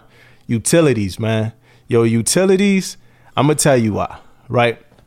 If you somebody that your weight fluctuate, them utilities get tight quick. Like in the inner leg area. Yeah. And then the pockets flare out real. You ever saw somebody with their pockets flared out? Yeah, man. Look like a magician or something. Look like he might be like Aladdin vibes. But yeah, so the utilities, the way the pockets used to crunch up and flare out, and the way the shirts kind of fit like after a while. Yeah. I ain't like how they. I know you probably was in the Navy back when they had dungarees. Yeah, man. I had dungarees, man. I For like like 2 dungarees. years, man. And I was fit too. Yeah, I heard about man. dungarees. Those dungarees, boy, I tell you, man. Yeah, I It heard was wide at the dungarees. bottom, man, but they fit tight.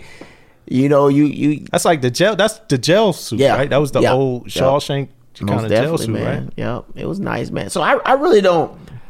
It's a lot of stuff out there. If I probably dove in deep and say we glad they got rid of, but I want to talk about something that I wish they get rid of, right? Mm-hmm.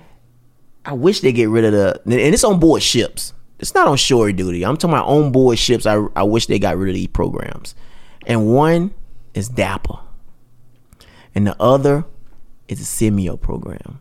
And I know everybody looking at, oh man, why the fuck you want to get rid of those programs? Yeah, like I was a Semio boss, man. I know you're a Semio. I know. And I'm about to be a And you dapper. about to be a DAPA. Yeah. But you'll be a DAPA on shore duty though, right? Yeah. So the reason why I want to get rid of these programs, I'm thinking about it because I feel like it's a little bit of bias when it comes to the program if it's on board the ship. I feel like the CO or the CMC can call you in and say, what's up with this sailor? And then I have heard rumors of people be like, all right, and I actually heard they'd be like, oh, they probably just trying to get out of something, right? But now if you take it to shore duty, you send that sailor over there to shore duty, now it's no bias to it, right? And they don't have to be active duty. They could be civilians or whoever, but they can actually figure out and they have no buy-in. It doesn't hurt the ship. It doesn't, hurt that division or whatever the sailor on board the ship could be thinking about. They off there, they figuring it out from a shore duty standpoint. Now I'm saying this, and I know it's okay, what if we got to see, you got to get them to talk to somebody, blah, blah. I know it's all that stuff out there, but I just think it's a better program if it was on shore duty and we sent them off of there and you have no bias, you have anything when it comes to those type of programs. They can get the help they need. I agree with you. I think that's what they doing. They trying to do that more with the sexual assault as well, sexual harassment reports and stuff like that. All of those reports should be based off ship. I believe that. I remember one time when I was dealing with a report with the chain of command and the CCS, who I think we gonna probably sit down with them soon. But the CCS, he told me, and I want to talk to him about it. But he was like, What CCS stand for? The Command Climate Specialist. Okay. Right. And he was like, and I was a Semio at the time. He was like, hey, just remember, these are the same people that rank you, write your eval, stuff like that. That was serious. Yeah. Like that was like, and he was like, I'm all about you doing what's good and right. But just remember, Yeah. these the same people that's going to be ranking you and judging you. So really think about, the decision you make. And it just didn't have anything to do with my commanding officer anywhere like that. But it was something that happened, and I wanted to do what I felt like was right as the Semio. So now you're weighing that too. So Yeah. so you're right.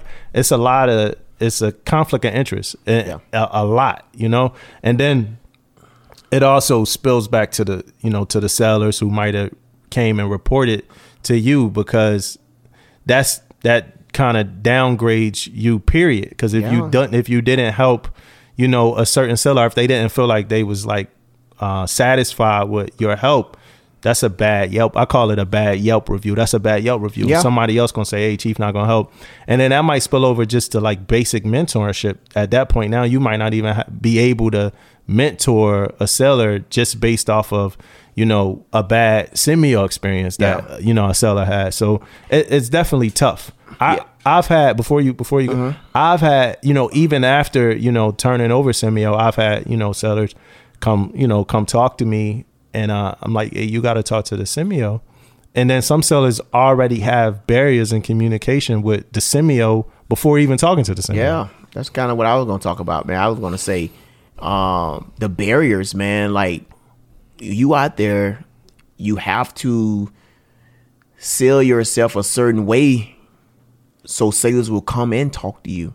Yeah. Because that's one of those things where I always want, hey, you know, speak up. You know, a semio or a DAP or whoever is not going to know if no one tells them, right. If you don't bring it up or anything like that. So that's just I know it's my opinion on it, man, but I just think it's a great idea, man. Like, have it off the ship then, because you are right, man. If that sailor don't get the help that they need, they feel like you didn't help them or you didn't do the thing that you need to do.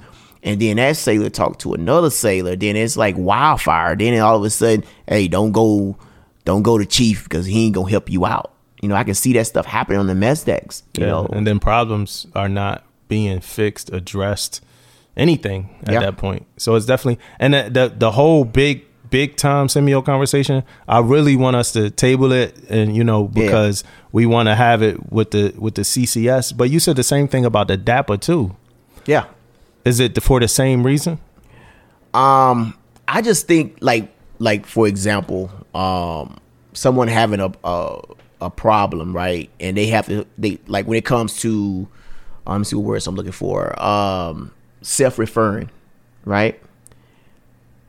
I feel like if you want to self-refer, how about go off the ship and self-refer you out there, right? You self-refer on the ship. Now everyone knows, you know, he's got an alcohol problem. He's going to do this. I think it limits it a little bit if he went off the ship and wanted to self-refer himself. You're riding right into my question, and like the first kind of big thing that I want to talk about is, can leaders be trusted now? Yeah, I do think leaders can be trusted, right? Mm-hmm. But I think also trust is also earned, right? So if I'm doing something and I expect someone to lean my way a little bit, and I know I kind of jack this up, don't expect the leader to freaking trust you, because now I know you done this before. So yes, I'm gonna question something you do because you didn't do something right the first time, or the way it should have been done in accordance with or whatever. But I intentionally don't think leaders are out there trying to fuck over people or anything like that. I really think that people want to do the right thing. They may not know how to say it. They might not know how to they might not know how to do it. But I don't think they intentionally go out there to be a bad leader, right? But so you know, I bring that up because the articles that's been coming out, certain things about sellers having a lack of trust in leadership. Yeah. And I see it. I mean, but sailors and all of us have to understand also, we got a job to do. And sometimes if you don't understand that, if you think for 1 second the captain just sitting in his stateroom and want to get on the way just to get on the way, a lot of times that's over his head too. You know, a lot of times we don't understand the fact of that we don't make final decisions on a lot of things. Like even myself as being a scene chief, like, okay, we gonna muster every day because we doing in-serve at 2000, right? That's been put out by somebody above me. But my sailors, sometimes when I put it out to them, I'm putting it out like it's coming from me. Yeah. Right. So now they think, oh man, chief keeping me here. Yeah, and that was 2000, and that was in the Extreme Leadership book by Jocko Willink and Leif Babin, right? Yep. Where they was talking about getting orders and being like so upset with the orders, and then kind of toning it down, dialing it down, and realizing that like we all want the same thing, like we all want the same exact goal. I gotta understand why they asking for this. I gotta understand why I need to make these reports and you know, and kind of have all of these deliverables ready to go. And that's a big thing. Like you just said, like leaders have the same goal. We all want to succeed. Yep. You know, but like I said, it's not like nobody's flawless. Yeah. Meaning that everybody still needs help and nobody knows it all. That's why when you were talking the other week and we was talking about like getting feedback, right? And you was talking about getting feedback from junior sellers as a senior enlisted seller. That means a lot. Like you don't know how you doing without that feedback. And it's a respectable way to get that feedback. Yeah. So I do believe that leaders could be trusted. But I also do know some of us burn bridges as well. Yeah. And a lot of times we can burn bridges because sometimes it's so easy, right? It's so easy for me to stand in front of my guys and say, you know, the CEO want everybody to be here at 2000. Yeah. It's so easy to do that. Now I get everything off of me. It's so easy for me to go out and say some stuff like that.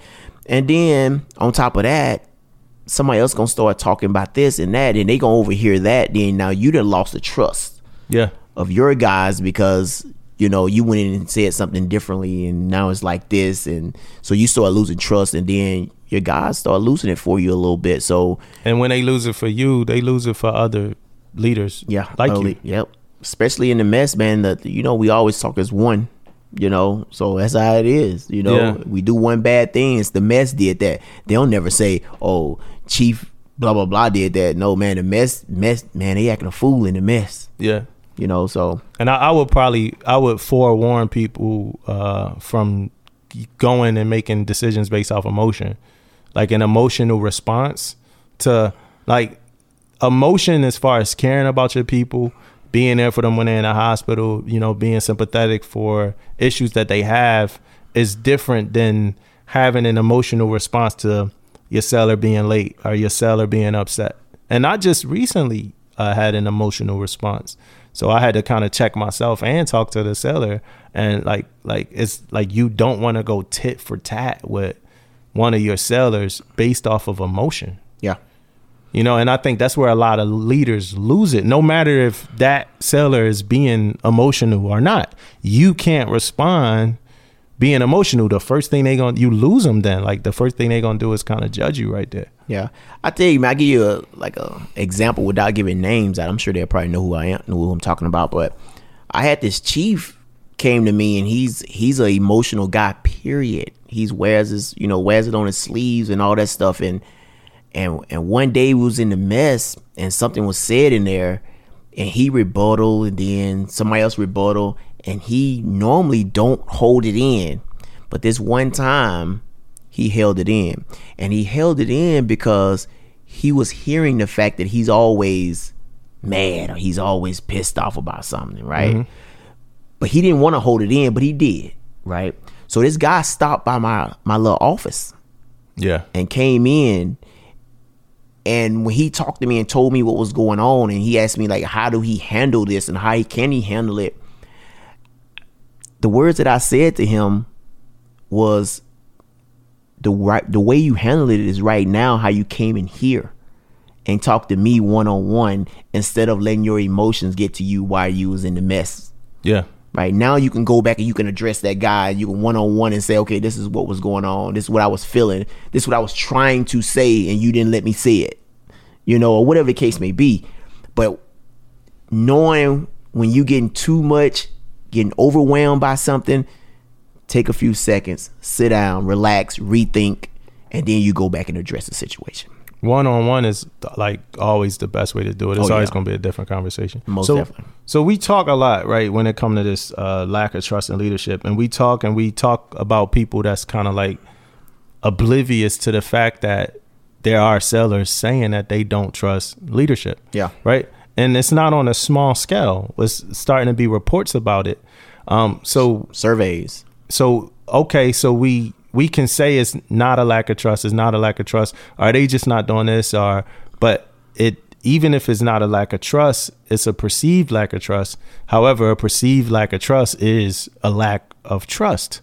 So we definitely have something to address there. We can't really run from it, you know, or hide it. It's a lack of trust in leadership. Yeah. if I wanted to really dive into why younger sailors says it's a lack of trust, or not just necessarily younger sailors, but if I wanted to dive in that, the first thing I would think about is the fact of sailors today have a bigger voice than I had when I came in the Navy. Yeah. I came in the Navy more of shut up and do your job, right? Mm-hmm. Now sailors have a voice. They can speak out, right? Yeah. So I think the trust figured, okay, if they have a better plan to do something, listen, right? You can always tell them the reason why we do it this way, but listen and hear they plan, and that letting your sailor, that's empowering them. A lot of times, us old dogs, we don't want to empower the young sailors because we've been doing something a certain way for so long. Yeah, I call them dinosaurs. Dinosaurs, right? Speaking of dinosaurs, we have to empower these young sailors. It's easy for me to say, do it this way, and we've been doing it that way for a reason, right? But I look at it like, once that sailor tells you his way of doing it, and if it works, man, it works. But if it doesn't work, you can say, hey, the reason why we don't do this because of some safeties. Reason why we don't do this because people done died. The reason why we don't do this is because equipment then broke, or whatever the case may be. That's examples you can use. But guess what? I'm a firm believer that these young sailors are smarter than me. Yeah. So if they're smarter than me, let me hear them out. Yeah, I want to hear them out. These the new leaders. Just the new generation. Yeah. These eventually are going to be the leaders, and the way that things are going to be done is going to be their way anyway. Yeah. Right. So I mean, that's there is like when you got to start practicing adaptation. Yeah. But one of the things when I talk to junior sailors, I think some of the confusion is about the extent of the relationship that we could have with junior sailors as leaders, as khaki more so. Like, how far can you take it? Yeah. Right.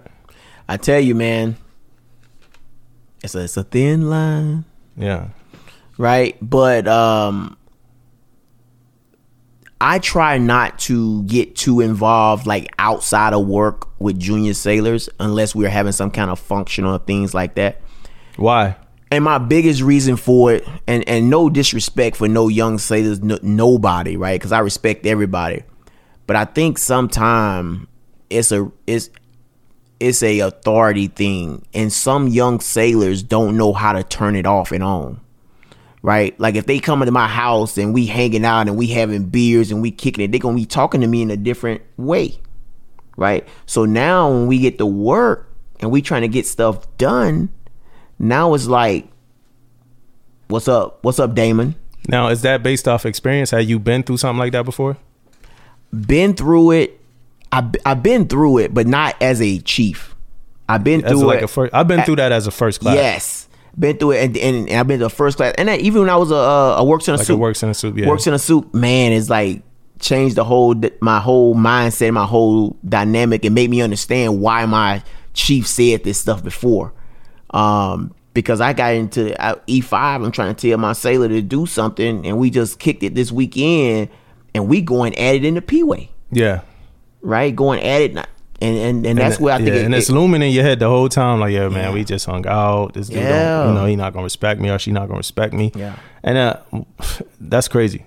And then I'm out there doing wild stuff on the weekend. I'm wilding out. They you. see me wilding out like they see me doing this and that. And it's a respect thing, man. So I think the whole thing with how far we can go.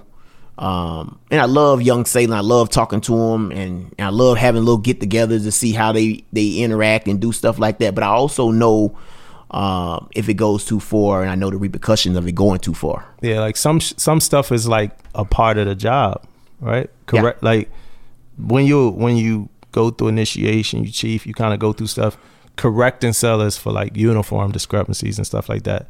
That's a part of the job. That's our job now. Just as when we were, junior sailors are the E5 that works in the suit. Your job was to kind of be the guy to train, to be that works in the suit, fastest mover on the deck plate. Yeah. First class, the guy to kind of like shadow your chief, to kind of like do your chief's job as far as the output is with the work center and stuff like that. That was your role, your responsibility. as chiefs, that good order and discipline and in the Navy, what is our job to uphold that kind of stuff, to uphold the heritage, to uphold the customs and all the traditions. So a lot of times, so it's not personal, you know, when somebody correcting somebody in the P way for wearing headphones in uniform. You know, you can't do that. It's not a personal thing. And I never want, you know, kind of sellers to take it personal. But you also, some people do. And then you might seem wishy-washy when you see them the next minute and you're like, hey, what's up? How you doing? Yeah. What's up with it? And they're like, you can't correct me and then try to be friends with me at the same time. It's not really a thing. You're just trying to do your job to the best of your ability, and correcting you in these moments happen to be what our job is right now. Yeah. And with that being said, now I know a lot of you guys want to hang out with me. Come on, man. You know what I mean? Representing the 49ers, you know what I'm saying? And things like that. So I know you guys want to hang out with me, but you guys just got to understand, man. It is what it is, man. You know, I just want to throw it out there, man. You know, heavy demand, man. They got to win a championship first, man. Yeah, man. But it's all good, though, man. Niners got to win a championship first. Yeah, we ain't quite, we ain't quite make it, but it ain't got too many injuries this year, but we'll see what happens. Yeah. But yeah, man. That was a big deal, man. Big deal. So dinosaurs. Yeah, I mean, we just spoke a little bit about dinosaurs just then, but for the dinosaurs, what's your definition of a dinosaur? My definition of dinosaur is somebody who's been doing something for a long time and can't flex, right? Like been doing it. For example, I can say his whole career he's been having printed out 13-week reports, right? I've been having this out. It's been done forever, right? All of a sudden, this new program come out. You don't got to print out 13-week report again. But as an old dog, I want to see it. I want to see it on paper so I can follow it because it's what I've been doing. So regardless of what the program says, I need you to print that out and have it on my desk so I know what's going on for the week, right? But guess what, man? You don't have to do that no more, man. Like, and sometimes the old dogs, them dinosaurs, man, they can't get over the fact that things are changing. Yeah, you know, and that's what I think of dinosaurs, and it goes back to what I said before. If we listen, you know, a little bit more to these young sailors when they talking to us, I think it'll go both ways when it comes to respect. I think it'll go both ways when it comes to getting things done because they have an input. And I'm here to tell you, so all the sailors know that I don't just talk this just because I'm on this podcast. This is what I talk about all the time. You know, with young sailors and stuff, trying my best to empower them in a way and not shoot them down before they get started. You know, they trying to come up with these plans, trying to come up with this, and all of a sudden, nope, not going to happen. So, yeah, because what happens to dinosaurs? They go extinct. Go extinct, man. We're not going to be here forever, man. These young sailors is the future, man.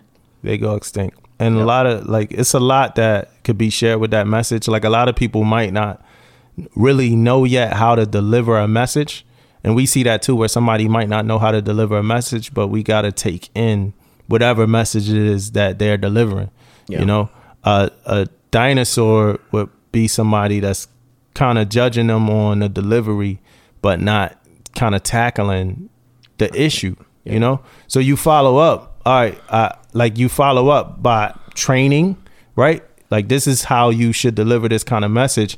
But then before you do that, you actually address the problem. Like we got problems that need to be addressed. So, you know, a dinosaur for me, like you said, is just somebody that can't adapt to change and is going to be left behind. Yeah. Right. Not going to make it. Yeah, and it's just like, and you can see it happening. You know what I mean? Like you can see where you was in before, and all of a sudden now you're like, man, I don't have the same, you know, effect I have on these sailors like I used to. Yeah, and it is because things are changing, right? And you got to be able to adapt to what's happening.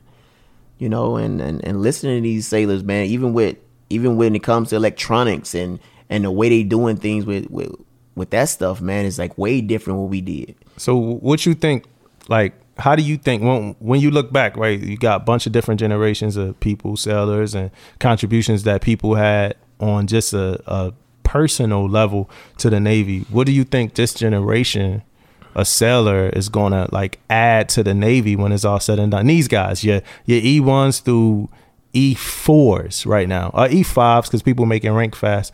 What do you think is going to be their major contribution to the Navy? How it's going to change after them? Well, I think right now their biggest contribution is being themselves, and I say that because of the fact of when you got a diverse group that's coming into the table, they got a lot of different ideas, and I think where they gonna come in, they gonna pay big dividends is when they are not scared to talk.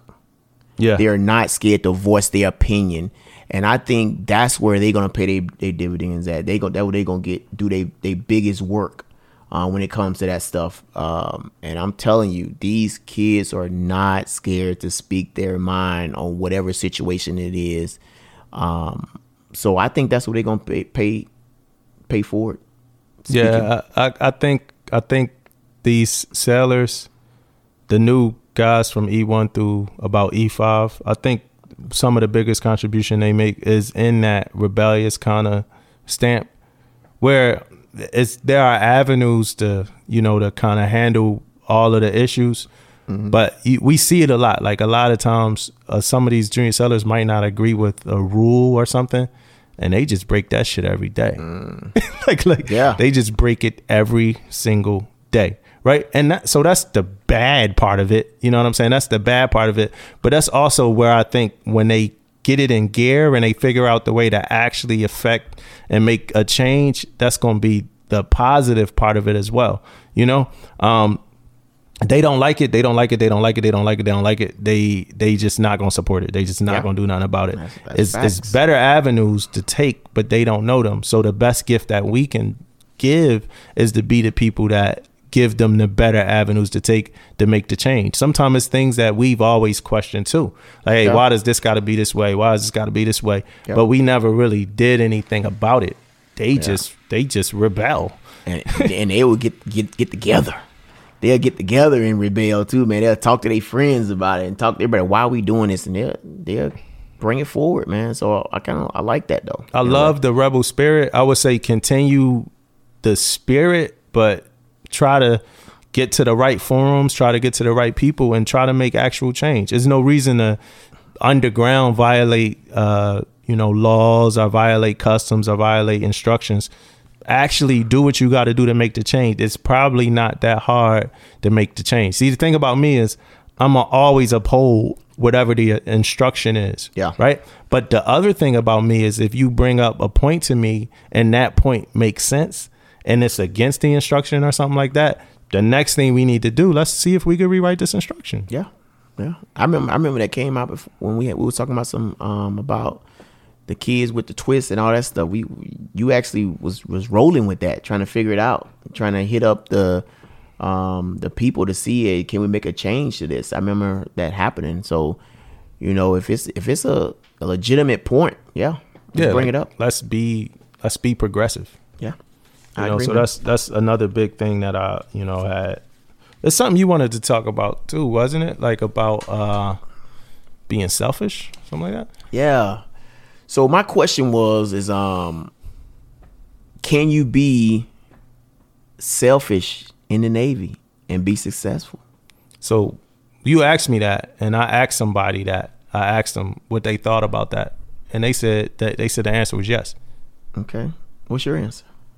My answer, without putting any of my own personal feeling on it at first, is yes. The answer is yes.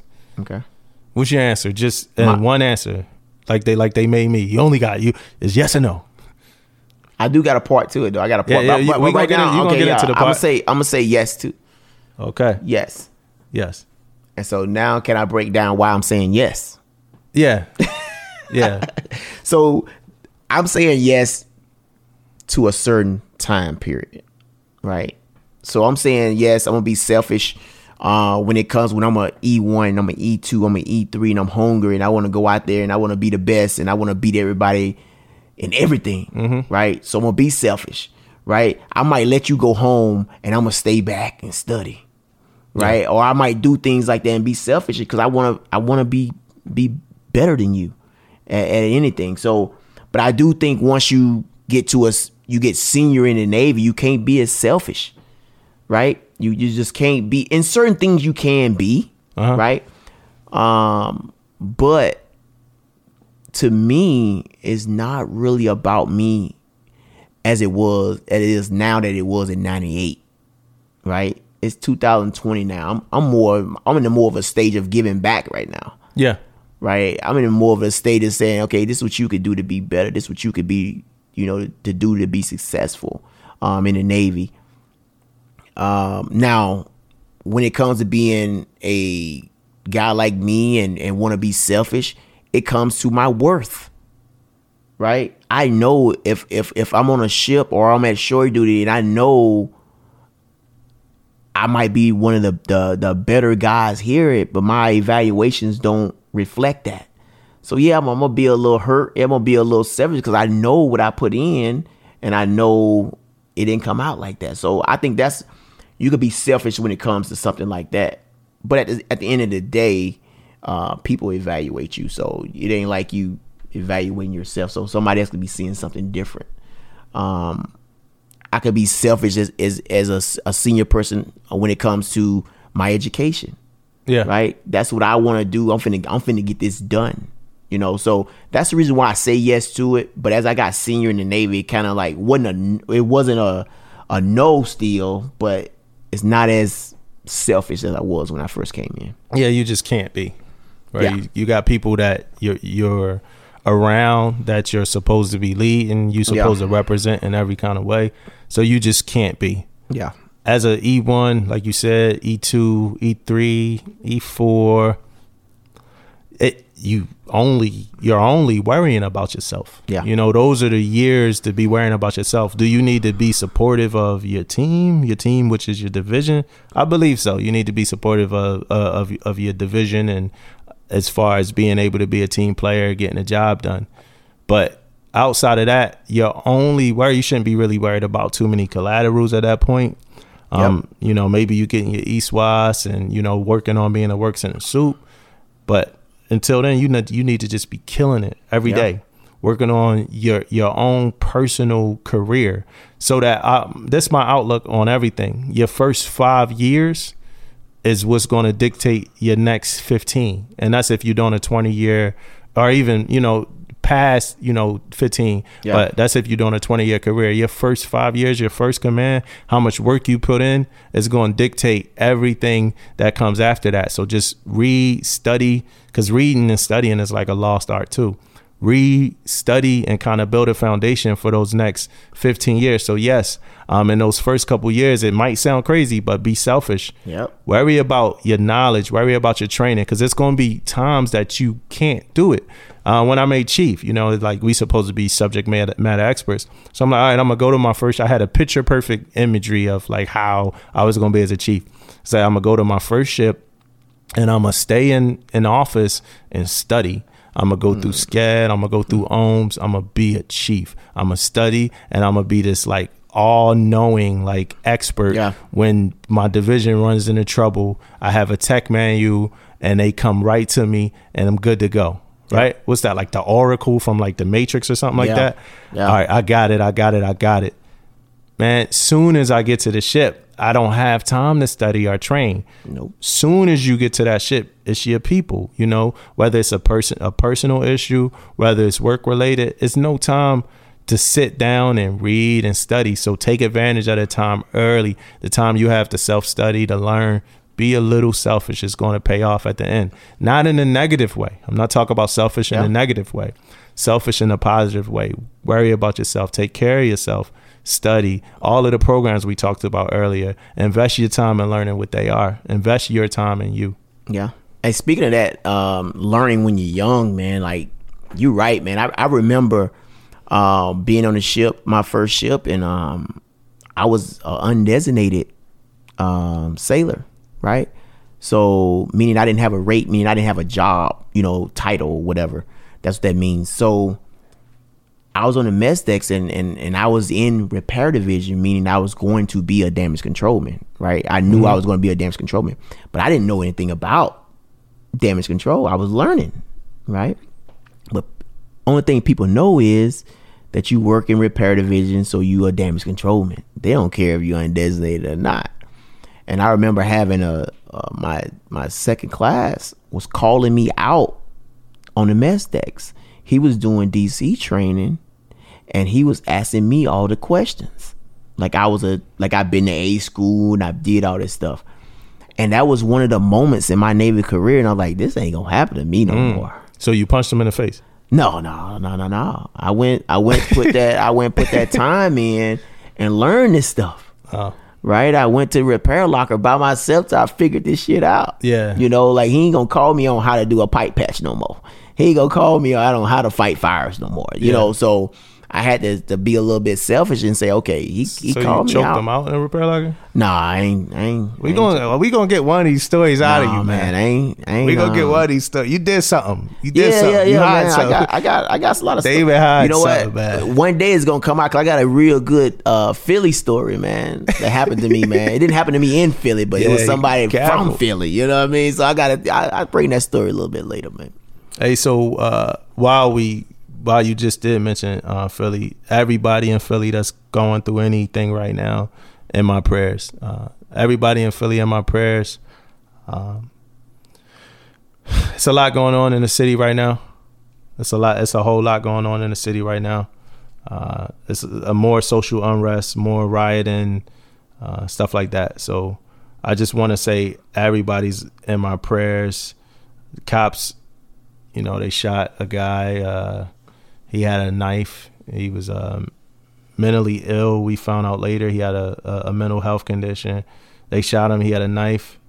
And after that, just, social kind of unrest ensued after that. And just on either side of the coin for like some of the small business owners and some of the people in those neighborhoods that, some of those people in the neighborhoods are black. Like my sister owns a business in like a neighborhood, and she's okay with sacrificing her business for the cause that these people are fighting for, that us people are fighting for. But I just want to say, Philadelphia, period, you're in my prayers. This is definitely a podcast for service members, but I mean, we still people too. We still got places that we from. So Philadelphia, everybody, to the victim and all the victims, you're all in my prayers. And I hope that we don't have to talk about social injustice one day. Yeah. I agree, man. So what book you reading, boss? So I'm not gonna sugarcoat it. I finished the book that I was on, and I really don't want to talk about it, man. The book that I read was about LLCs. I told you guys I was gonna finish it.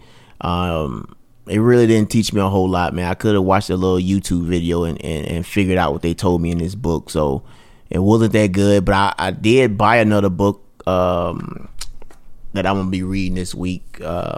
It's from actually my wife put me on this guy.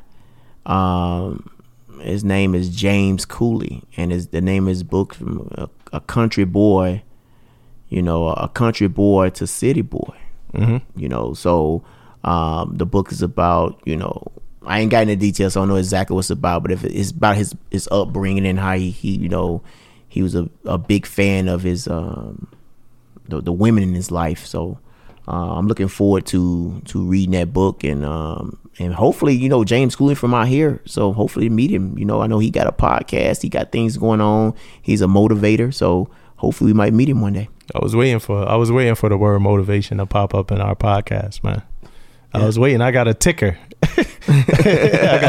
So I was waiting. But mine is about, first off, I do want to say that the victim that I was talking about Philly and all the social unrest, his name is Walter Wallace Jr. His name was Walter Wallace Jr. He struggled with mental health issues. So first, rest in peace. Did he pass away? He shot him. Yeah. Okay. So rest in peace. Rest in peace. Walter Wallace Jr. But the book that I was reading, the book that I want to talk about is Extreme Ownership by Jocko Willink and Leif Babin. So I see you looking, man. But you talked about the dichotomy of leadership. Extreme ownership meant a lot to me. I think one of the biggest chapters was the Friendly Fire chapter, where it was Jocko who had to kind of like man up and realize like, yeah, this was my fault. Like, this whole thing was my fault. He had all the big wigs kind of come in and investigate the situation and, hey, whose fault was this? And a bunch of people manned up like, it's my fault, it's my fault, it's my fault. Nah, this was my fault.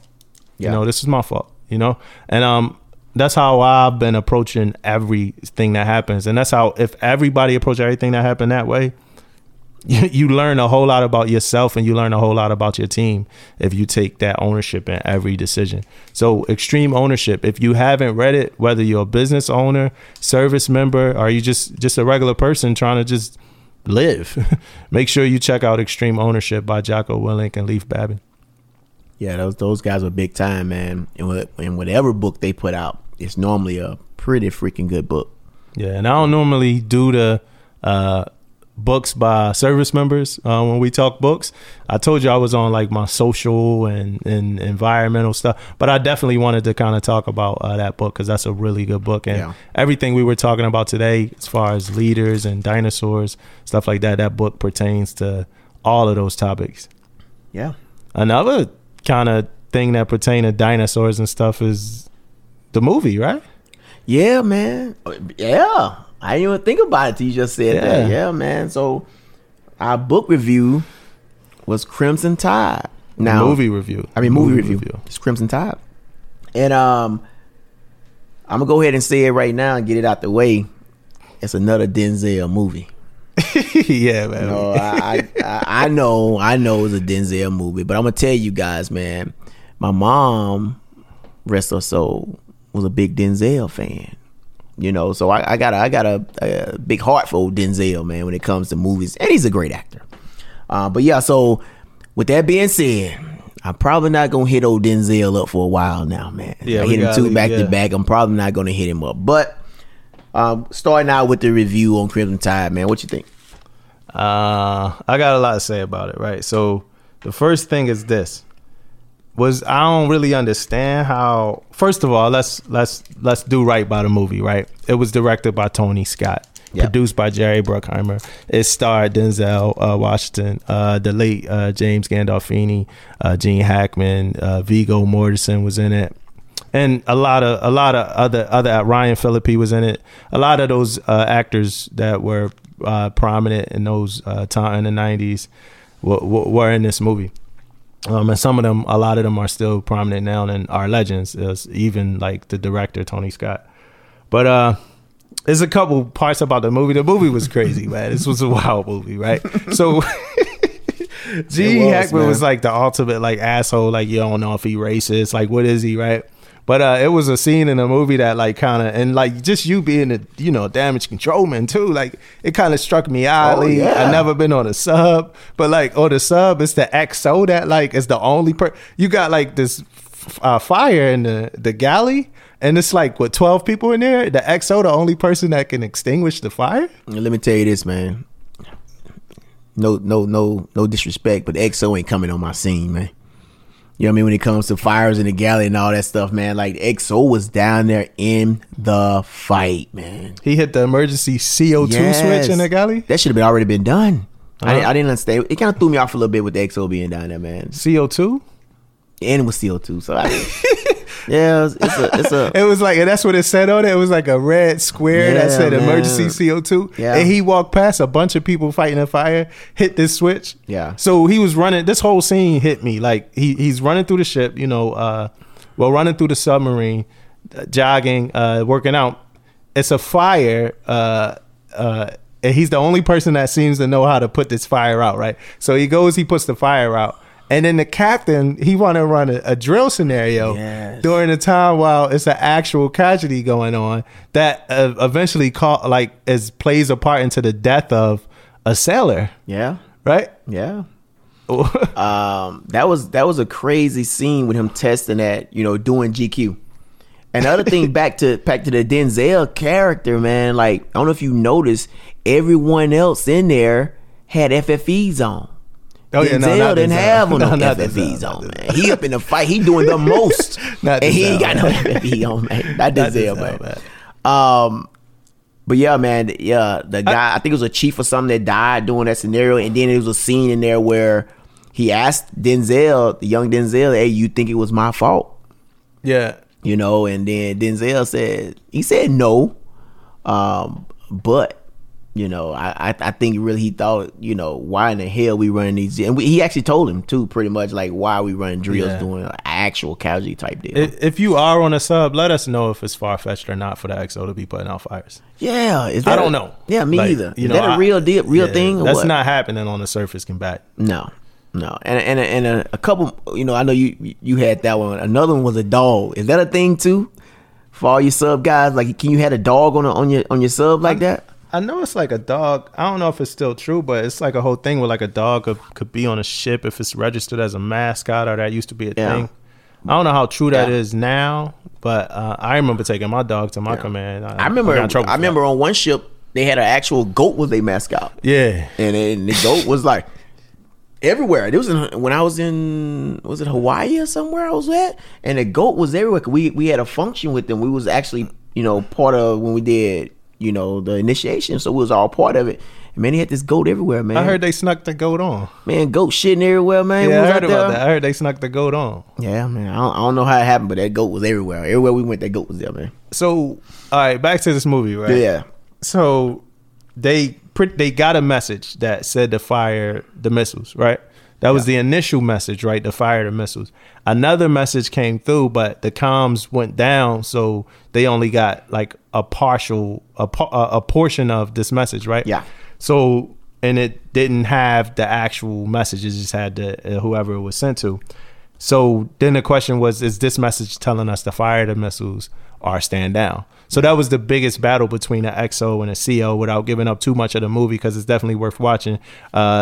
Denzel was the XO lieutenant commander, and the CO was a full bird captain. Yep. And the CO was like an old school kind of like he actually been in war. Denzel was like this kind of new guy that was against war, kind of.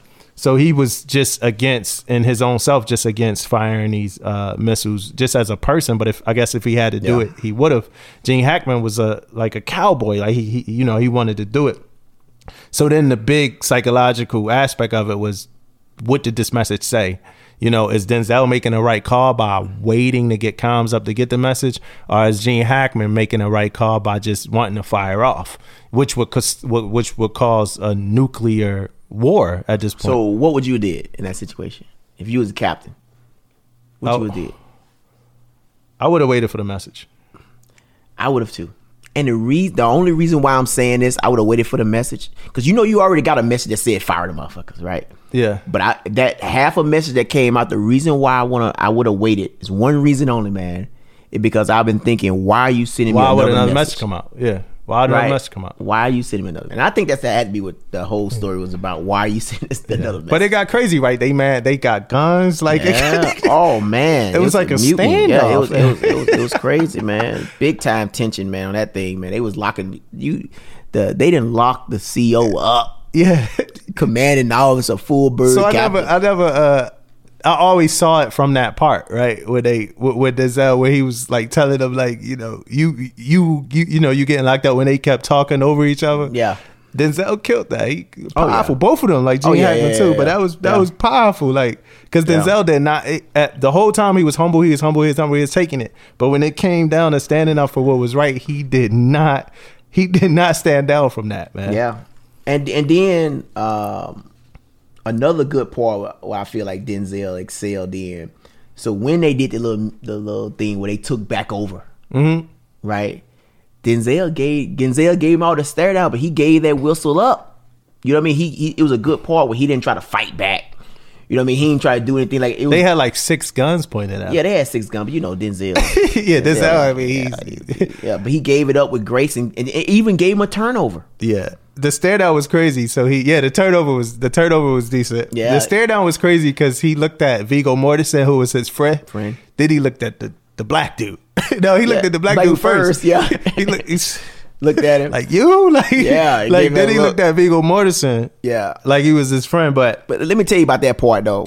This guy was at his kid's birthday party. Viggo, right? Yeah. And then he coming in and kind of like turned on him. But he didn't want to though. I mean, I guess, you know, Denzel didn't know that, but he really didn't want to turn on Denzel though. He wound up eventually not turning on him. And then it just so happened that Denzel was right, you know. I gave that up. Sorry. Spoiler alert. Spoiler alert. Sorry about that. But what would you get a movie? How many stars? Man, I'm gonna have to get that movie 3.5, man. 3.5? Yeah. It was a good movie though. I mean, I like the movie. I like both parts, not just Denzel. I like, you know, Hackman too. I think both of them did an outstanding job in the movie, man. Yeah, I'm gonna go ahead. I don't do the halves, so I'm gonna go ahead and give it a 3. Okay. I probably will do a half one of these days, to be honest. But I'm gonna go ahead and give it a 3. A hot 3. Decent movie. Definitely good acting. Some of the stuff to me again seemed like it wasn't realistic. There's a couple scenes like I didn't really understand the whole. I was in and out of sleep, I guess, but the whole like closing the hatch down on the people. I understood that it was gonna stop the flooding, but I feel like 1 or 2 of those guys, like, why wasn't they just climbing out? Yeah, the one that's the It seemed like they could just climb out, but somebody might have to better explain that part to me. And one of the other things that wasn't something I think we'll do is in the beginning where the lieutenant dropped a sailor on the bus. Oh yeah, he made them do push-ups. They do push-ups and a dress. And I don't think that's happening right now either, though. Yeah, that was that was crazy. But all in all, really good movie. I think it being dated and a little older affects my score too. Maybe if I watched it in 1994 or 5, whenever it came out, I would have probably enjoyed it more. But overall, good movie. Yeah, I agree, man. Y'all could continue making movies, Denzel and Tony Scott, which they did make some great movies after that together. Yeah, they did. Hey, man. That's it. Another week. Permission to Speak Freely. I'm Damo. And I'm Damon. Thank you for listening. See you guys next week.